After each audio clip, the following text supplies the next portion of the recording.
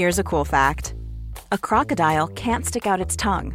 Another cool fact, you can get short-term health insurance for a month or just under a year in some states. United Healthcare short-term insurance plans are designed for people who are between jobs, coming off their parents' plan, or turning a side hustle into a full-time gig. Underwritten by Golden Rule Insurance Company, they offer flexible, budget-friendly coverage with access to a nationwide network of doctors and hospitals. Get more cool facts about United Healthcare short-term plans at uh1.com. Ready to pop the question and take advantage of 30% off? The jewelers at BlueNile.com have got sparkle down to a science with beautiful lab-grown diamonds worthy of your most brilliant moments. Their lab-grown diamonds are independently graded and guaranteed identical to natural diamonds. And they're ready to ship to your door. Go to BlueNile.com to get 30% off select lab-grown diamonds. That's BlueNile.com for 30% off lab-grown diamonds. BlueNile.com.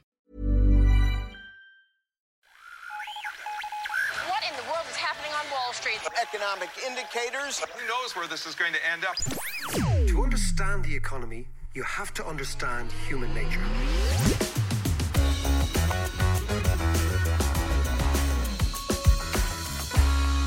How's it going there? It's David here. Welcome to the David McWilliams podcast, the podcast that every week, and this has been a strange week, tries to make sense of the economy, take a little bit of the jargon out of economics, and make it a little bit more relevant to all our lives.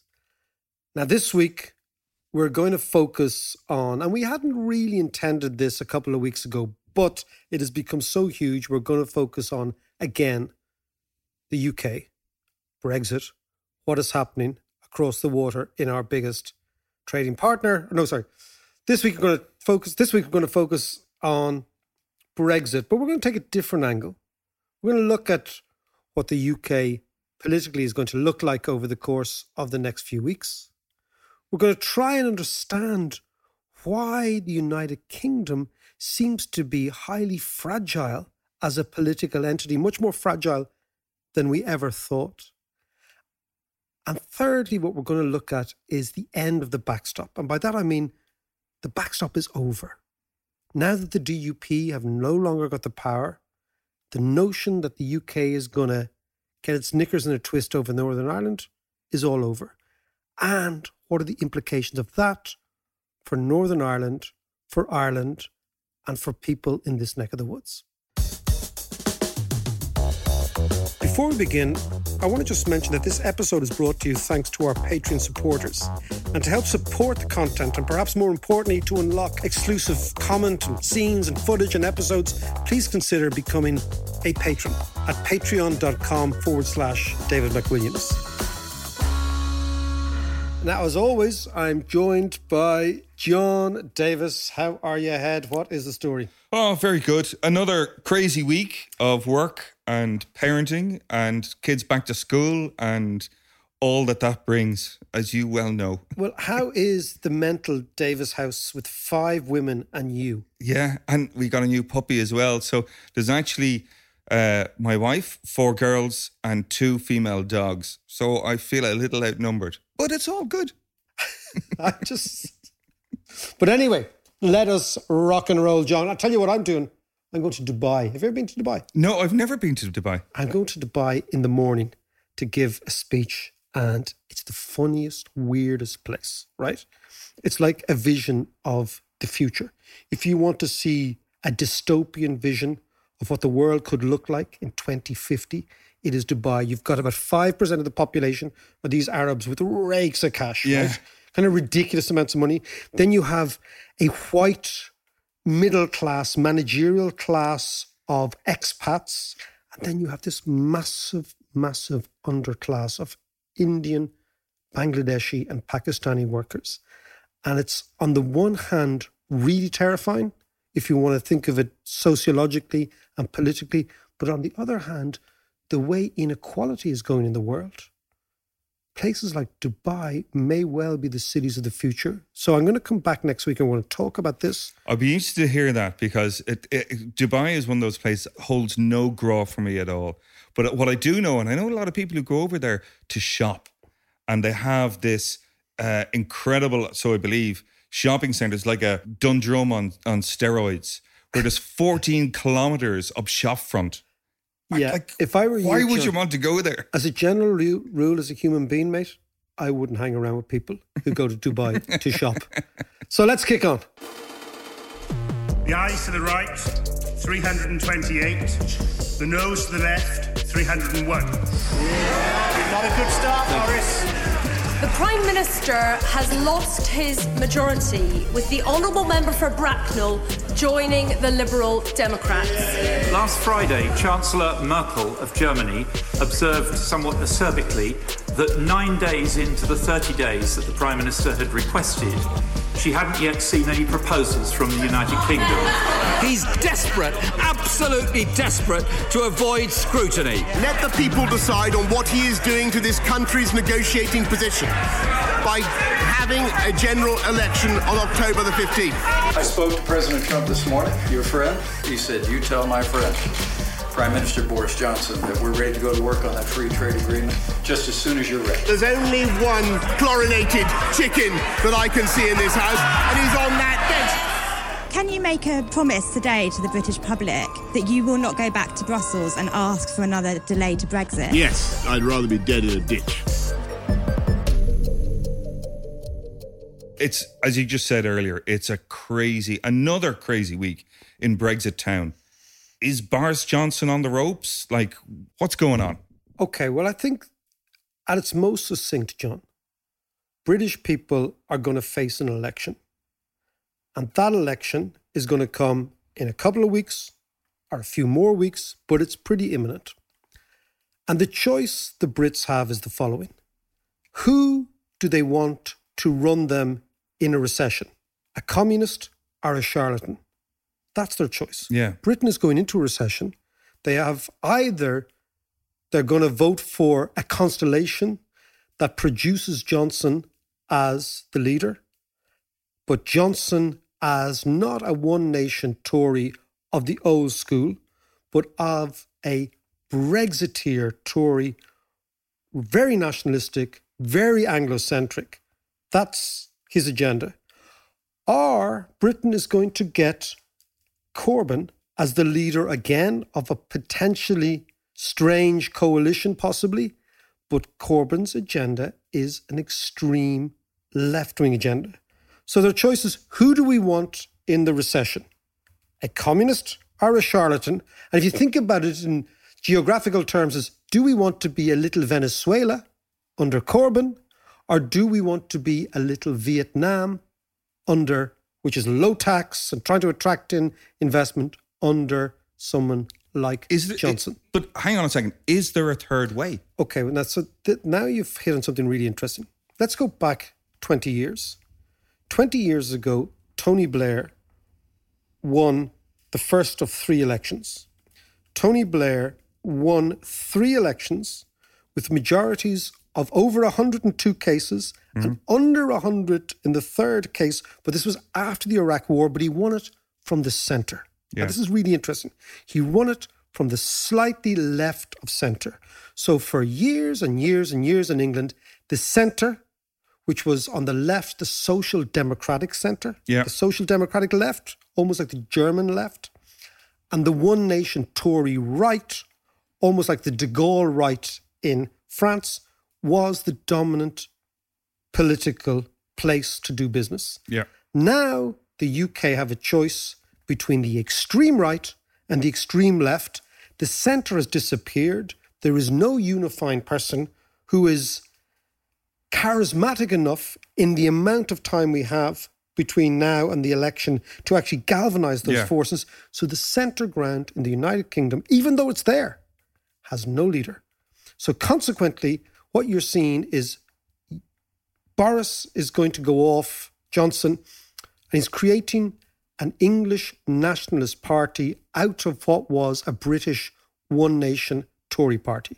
Now, that has huge implications for the election because it means, John, he has abandoned the metropolitan liberals who used to vote Tory. Yeah. That is all the people around South London, all the people around the shires, all the people in urban England who were liberal, who were metropolitan, but who actually voted with their pocket because they believed the Tories were better for them. Okay, he's abandoned them with his Brexit approach. But they were all the Londoners who voted to remain anyway. Exactly. So they will probably go to the Liberal Democrats. Okay, at least that's the Liberal Democrat pitch. Yeah.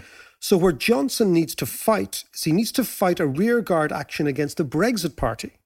Now, the Brexit Party are most strong in the north of England and in the middle of England. Yeah. And this is interesting because the Tory party used to say, if you're an aspirational English person, if you're on the way up, if you believe that you're getting better and your lot is getting better, vote for us. We look after you with tax cuts and lower public spending. That was the Thatcherite magic formula for the aspirant English classes.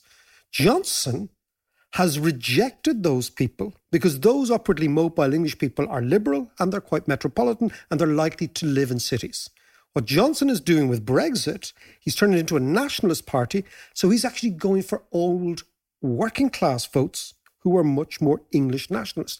This means, John, this is interesting, that the Tories can no longer be the party of small government because people who voted for Brexit want big government. They want to be protected from the outside. They can no longer be the party of metropolitan liberalism because the Brexiteers are not. So Johnson is profoundly changing what it means to be a Tory in the UK. Let's look at Labour. Sorry, just before you go on there then, who's advising Boris in this? Because this is interesting. Because this wasn't where he came from. No, I mean, in actual fact, Boris Johnson is not... He sounds like a tough. Yeah. But Boris Johnson is not an old English upper class person. Boris Johnson is from an incredibly bohemian family. Yeah.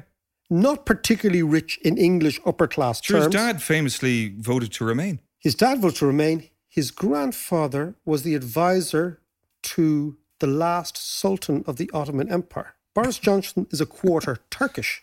He's a quarter Muslim, okay? People don't seem to get this, right? He was born in the United States himself. His mum's American, as far as I know. He's from a quite bohemian, metropolitan, liberal stock. But he finds himself, and this is interesting, maybe because of his advisor, or maybe because of his ambition, as the leader of what I would call the Longshanks. You know the Longshanks in history? Yeah. The English yeomanry, of which he's not really part of. So that's his background. I'll talk to you about the advisor in a minute. Yeah. Labour, under any other leader, would be home and dry. Absolutely. Home and dry.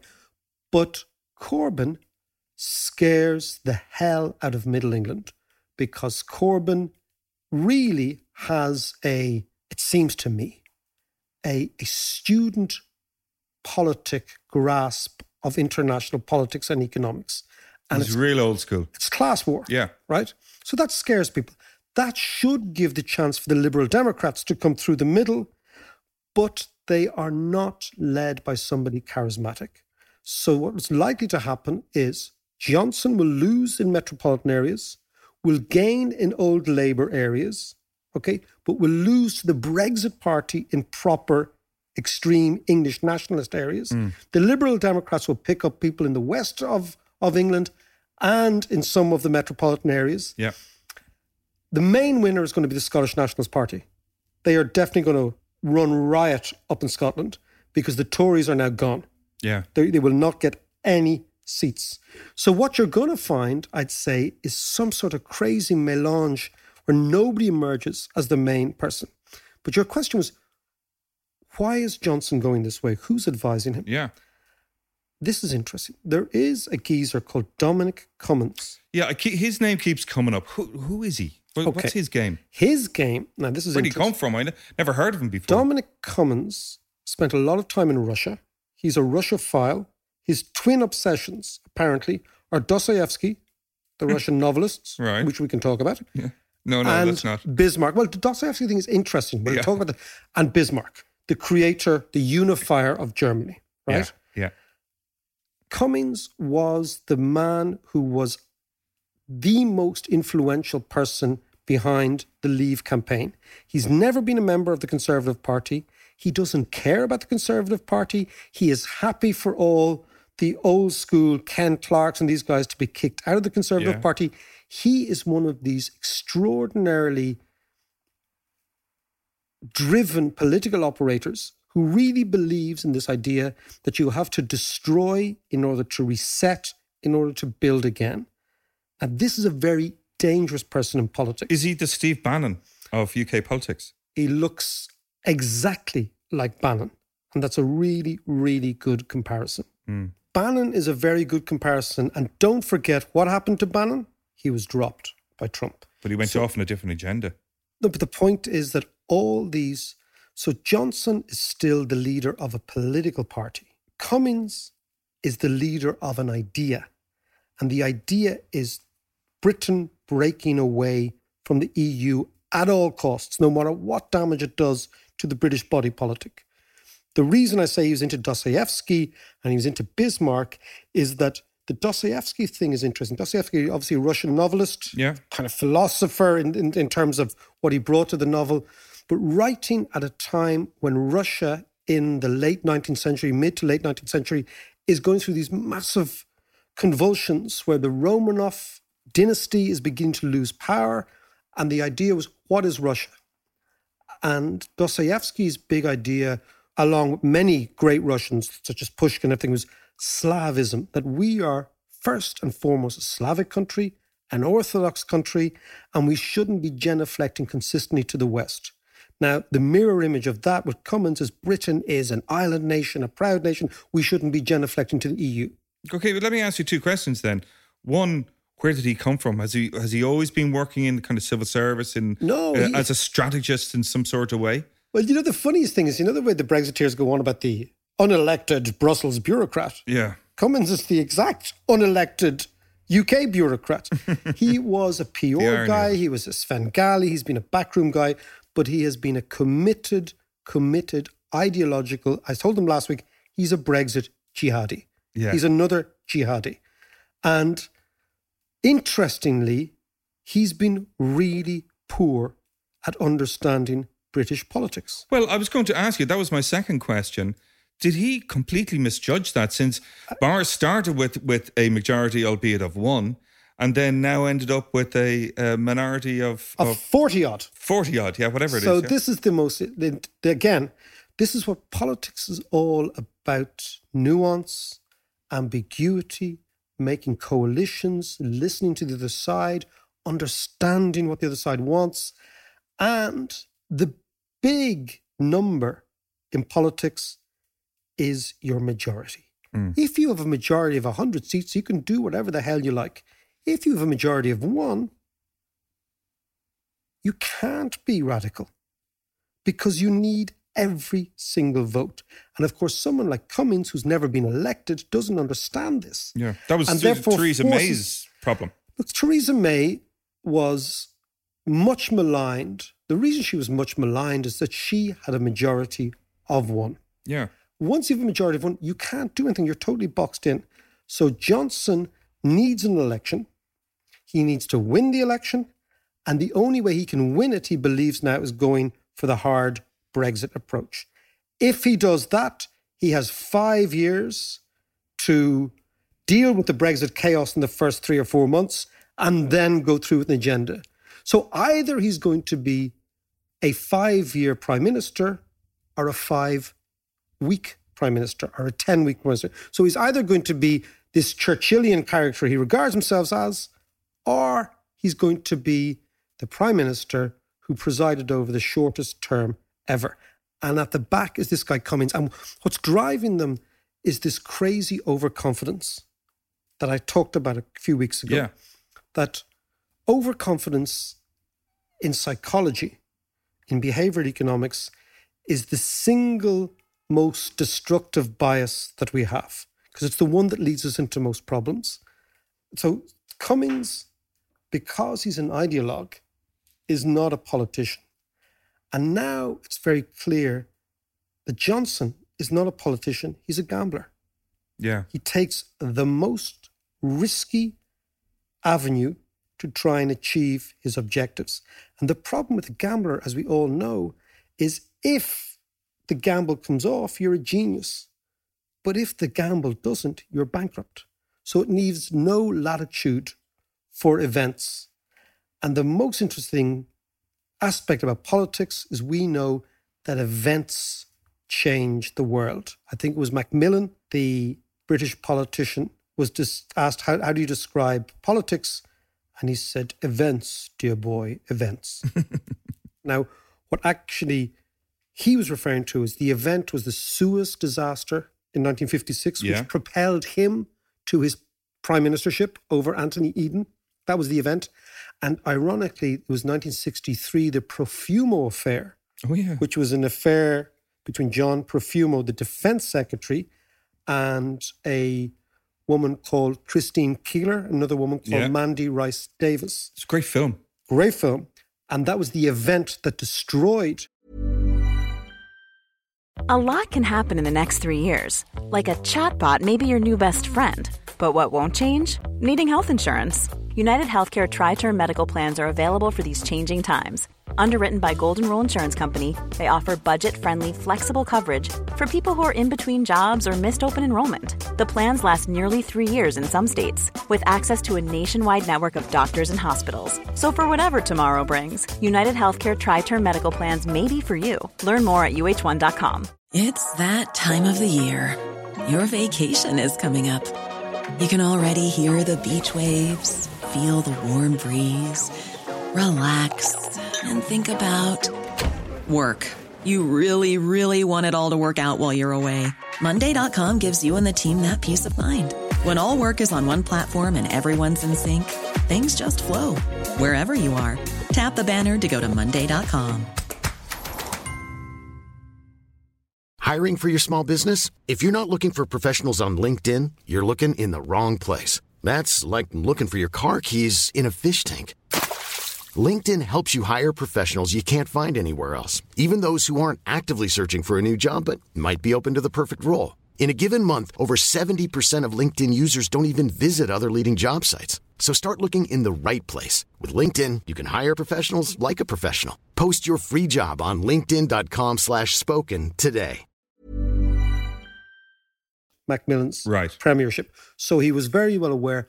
But the idea is that uncertainty dictates politics because the events come out of nowhere and you have to be prepared for them. And what's interesting, John, here for me is how unprepared the United Kingdom institutional system is to deal with events and uncertainty. So the next big event in the course of Brexit is this general election. Regardless of who wins, will we be any more certain of what's going to happen? Well, interestingly, uncertainty.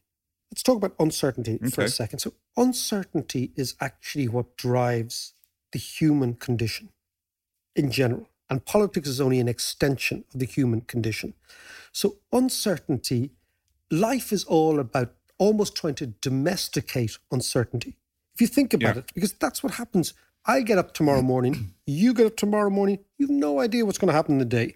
You're going to be hit with all these random events all the time.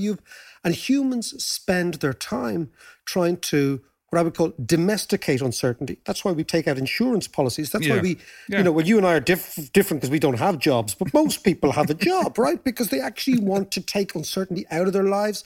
This is why people worry about mortgage payments. This is why they worry about insurance. This is why they take out all sorts of premia to control uncertainty. Yeah. But you can't control uncertainty.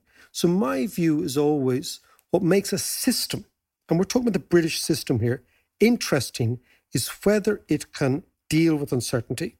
And here we're going to talk a little bit about Nassim Taleb. Yeah. Great philosopher, great writer. You're a big fan of Nassim Taleb. I'm a huge fan, and I know him well, and I've interviewed him at festivals. He comes to Kilkenomics. In actual fact, the lovely thing about Taleb is Shan and I met him in New York years ago, and he's Lebanese. And I emailed him, and he emailed me back, and he said, meet me in a restaurant, a Lebanese restaurant. So we rock up to this restaurant, and Taleb's a big dude, right? He's a big dude, and not a particularly good talker, and not particularly sociable. So he sits down, and he starts eating, and he's talking about the food. Of course, I'm a total Scobie when it comes to food. But Shan was well capable of talking about Lebanese dishes, Syrian dishes, Turkish dishes. And suddenly we start to break them down. And at the end, he said, okay, you want me to come to your festival? I said, yeah. And he's a big superstar. And he said to me, what's the festival about? And I said, it's trying to make economics a little bit more comprehensible with comedians. He said, do you have any sponsors? I said, no. Do you have any government money? I said, no. Do you have any university money behind you? I said, no. He said, cool, I'll do it. Oh, right? really? So his whole idea was you have to have skin in the game. Yeah. You have to have your balls on the line that if the festival fails, you go bust. Right? This is his whole thing. Is he coming back this year? He is coming. I'm trying to get him actually. If you're on Twitter, I've been having a Twitter thing about him. And the way to deal with Nassim is not to be reverential. Like other people, like Paul Krugman's coming. It's like, dear Professor Krugman, blah, blah. With Nassim on Twitter, I'm saying, hey, will you get your Lebanese arse over here? And he responds, he says, it's a bit cold, but I'll have to ask the boss. So we're still going. But he's a great, great philosopher. And he's a beautiful thinker. He's written The Black Swan, Anti-Fragile, Skin in the Game, all these great, great books. Fooled by Randomness is his first book. Amazing stuff. But he makes the point that all people and all institutions and all companies and all countries display three characteristics in the face of uncertainty. And uncertainty is a fact. So once you accept as a fact, you can either be fragile, which is when an event happens. He calls them, this is black swan idea. Yeah. And in a way, Brexit is a black swan. It's a low probability event that has massive impacts, right? So 10 years ago, Brexit was a very low probability event. When it happens, it's got a huge impact. Most of humans want to make the world into a world where we have high probability events so we can forecast them coming that have low impacts, right? Yeah. But he's saying sometimes you have these low probability events that have high impacts, and that's where your system needs to be robust. And he said there's three states of systems, and political systems are really important. He says there are fragile systems, which when hit with an unexpected event collapse. Yeah. There are resilient systems, which when hit don't collapse, but just about survive. And then there are what he called anti-fragile systems, which when hit with an uncertain event that comes out of the blue, not only survive, but actually thrive. Wow. So give us an example of one of those. Well, evolution's a great... Humans are a great example, okay? Life is a great example. The way in which evolution has evolved, the way in which we have evolved. We were hit by unexpected events, and not only do we survive, but humans thrive. Yeah. In lots of cases in unexpected events. So his idea is to look at systems that display these characters that make them anti-fragile. And what has interested me is the way in which the UK system is not only anti-fragile, which is the best way to be, not only resilient, which is the second best way to be, but absolutely fragile.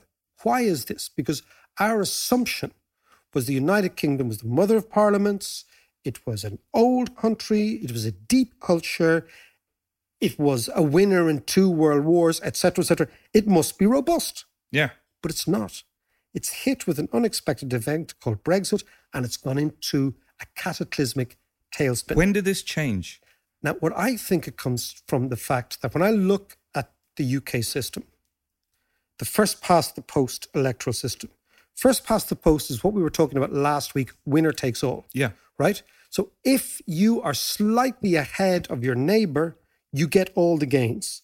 So for example, in the case of Ireland or most other countries that have a PR system, the political outcome reflects the preferences of people. And people have many preferences. So in Ireland, you have 8 preferences, right? Yeah. You vote for number 1, number 2, 3. And we think, this is a pain in the arse and it takes ages and the tally man, yeah. But what it actually ends up with is a system where lots of people have a stake in it, however tenuous. So you give the 10th preference to some geezer, he or she gets elected in, you're okay, you're represented. In first past the post is, I'm a conservative. You're a liberal, you're a Labour Party member, I'm a conservative, we win, right? Yeah. You don't get a look in. So for example, in a constituency in the UK, if there's 100,000 voters and the Conservative guy gets 50,000 votes and the Labour guy gets 48,000 votes, the Labour guy gets nothing. Yeah. And very often it's a case of, you get through on a vote of 35% or 37%. So and that's exactly the thing. That's what happened to Thatcher. Because of the first past the post, the people in government get in with 30, 35%. That never happens in Ireland, ever. Yeah. Because if you get 35%, you've got to have a coalition to get to 50 and a bit. And therefore you've got to do deals, right? And that, ironically, makes the system much less fragile in the face of a shock. Now, the great way of looking at that is look at there's two countries at the moment in Europe that are having a political crisis. One is Britain and one is Italy. Yes, okay. Historically, the Brits always dismissed the Italians. They say, oh my God, the Italians have had 25 governments since the Second World War. They always seem to be in chaos. So, and the British think that means weak politics. But actually, does it? What is the country that's on the verge of breaking up? It's not Italy. It's Britain. So the Italian system, because of its very nature of compromise and living in the grey and doing background deals and representing small parties, and so the Communist Party gets 8% of the vote, but they get a seat, right? For example, means the Italian system is actually much more resilient than the British system that looks much more robust from the outside because the government has a 100-seat majority. And the Italian system is a lot more representative as well. Much more representative. Yeah. So in the Taleb worldview, where uncertainty is a fact, the British system, although it looks most robust, is actually most fragile. And that is what we're experiencing right now. So where is that going to lead us? I believe it's going to lead to the breakup of Britain. Okay. And this brings us to our friends 100 miles up the road. Absolutely, because the DUP power, as they were wielding over the last few months, is dissipated. The DUP are toast.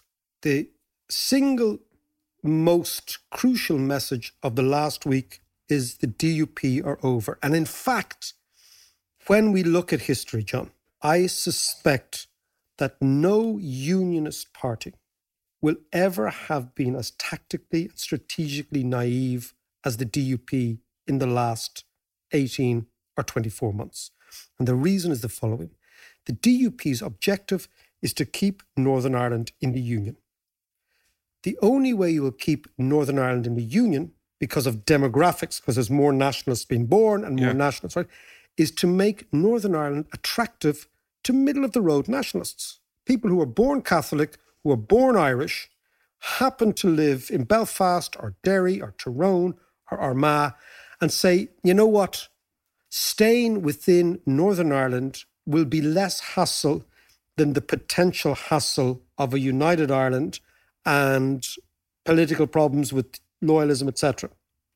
So what they're saying is, if Northern Ireland is prosperous, if I'm allowed to be an Irish citizen, if I can go to GAA matches, if I can have an Irish passport, maybe I will actually remain supporting the status quo. So the DUP needs to be attractive to middle ground nationalists if it is to survive, because the demographics are simple. The demographics are the following. If you look at the last Northern Irish census, and if you take the people, the census breaks everything down in cohorts of 5 years. Yeah. If you take the people over the age of 90, so those people are born in the 1930s, so that's the first generation born in Northern Ireland, the split between Protestant and Catholic, and I know it's not absolutely exact, but you can basically say Protestants are unionists and Catholics are nationalists, more or less, right? Yeah. The split is 70-30. 70% Protestant, 30% nationalist, right? Or Catholic, right? That was people born in the 30s. You look at the people born in the last 10 years, and those figures have almost inverted. The Protestant population, which was 70, right, has now fallen to 35%. It's halved as a percentage of the total. The Catholic population has increased to the mid-40s. So, no, it hasn't doubled, but it's almost getting there. Yeah. Now, those figures mean that the DUP has to make Northern Ireland attractive as an entity. By going for Brexit, and particularly the hard Brexit, and going against the backstop, what they've done is they've said that Northern Ireland cannot be what it should be, which is a special trading zone between Europe and Britain. Sort of, back to my idea, in the grey. Yeah. They went for the hard one. They went for the old school unionist. Screw your neighbours. We don't care about you. And they've lost. Partly because they're from a particular generation as well. Well, the interesting thing is that Peter Robinson, who was the last leader of the DUP to make significant compromises with the nationalists under the Good Friday Agreement, said, we, the DUP, can only survive if we are attractive to nationalists. Arlene Foster, possibly the worst tactician I've seen on this island, and there have been many, has alienated so much the middle of the road Catholics that they will now entertain the idea, maybe, of moving towards a border poll when the time is right. So, interestingly, and here's the big takeaway, is that the DUP, who live and die by maintaining the union, by their actions getting into bed with the hard Brexiters and not doing a deal with their neighbours next door, their Catholic neighbours, have made the union in Northern Ireland more fragile than it's ever been. But hang on, though. Can you blame the DUP? Because perhaps this was their only chance. They see the writing on the wall, but this is their only chance to kind of shore up the union. Fair point. And a little bit of disclosure here. My family in the north voted for Brexit. Indeed. So I know the tribe we're talking about.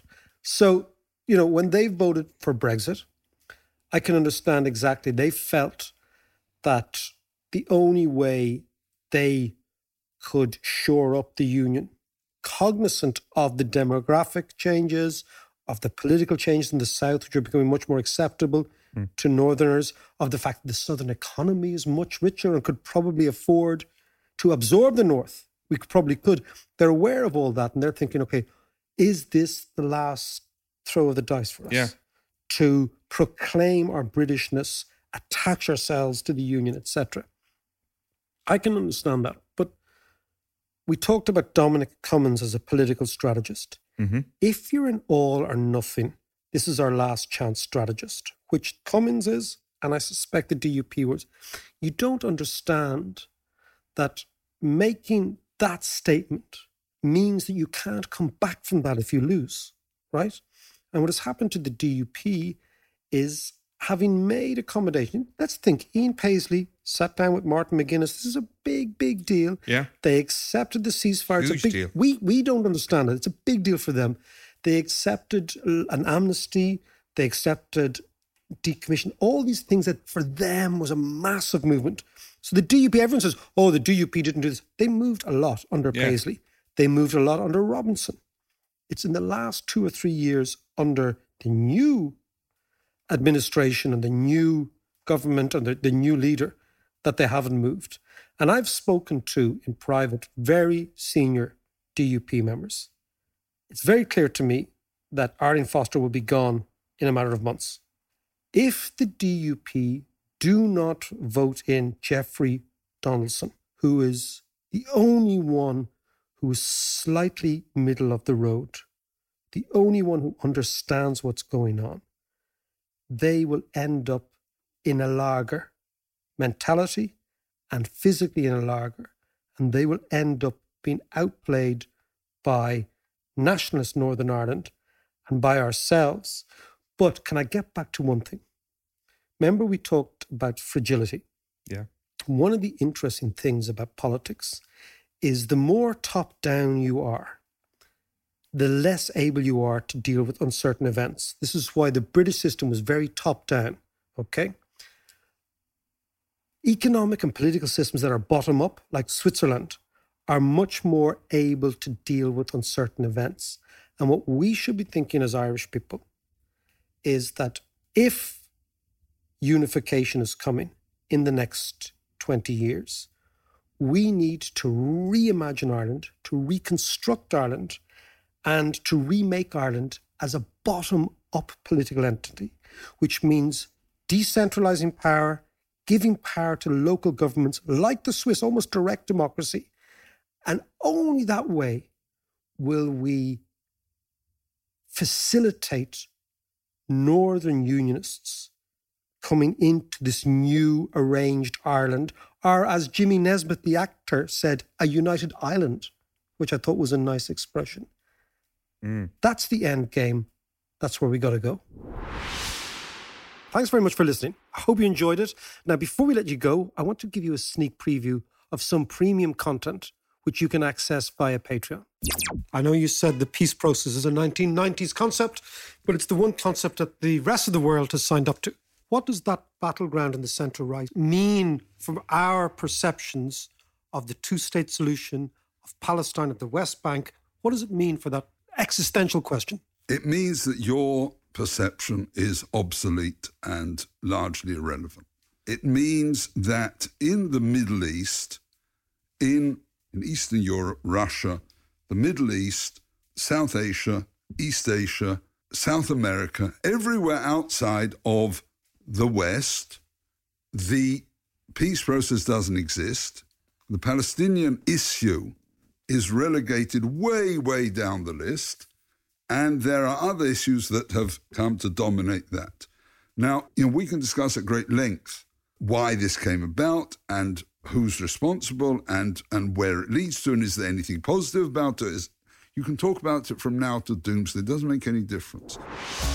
If you enjoyed that, you can hear the full episode and much more by joining us on Patreon, which is patreon.com/David McWilliams. See ya.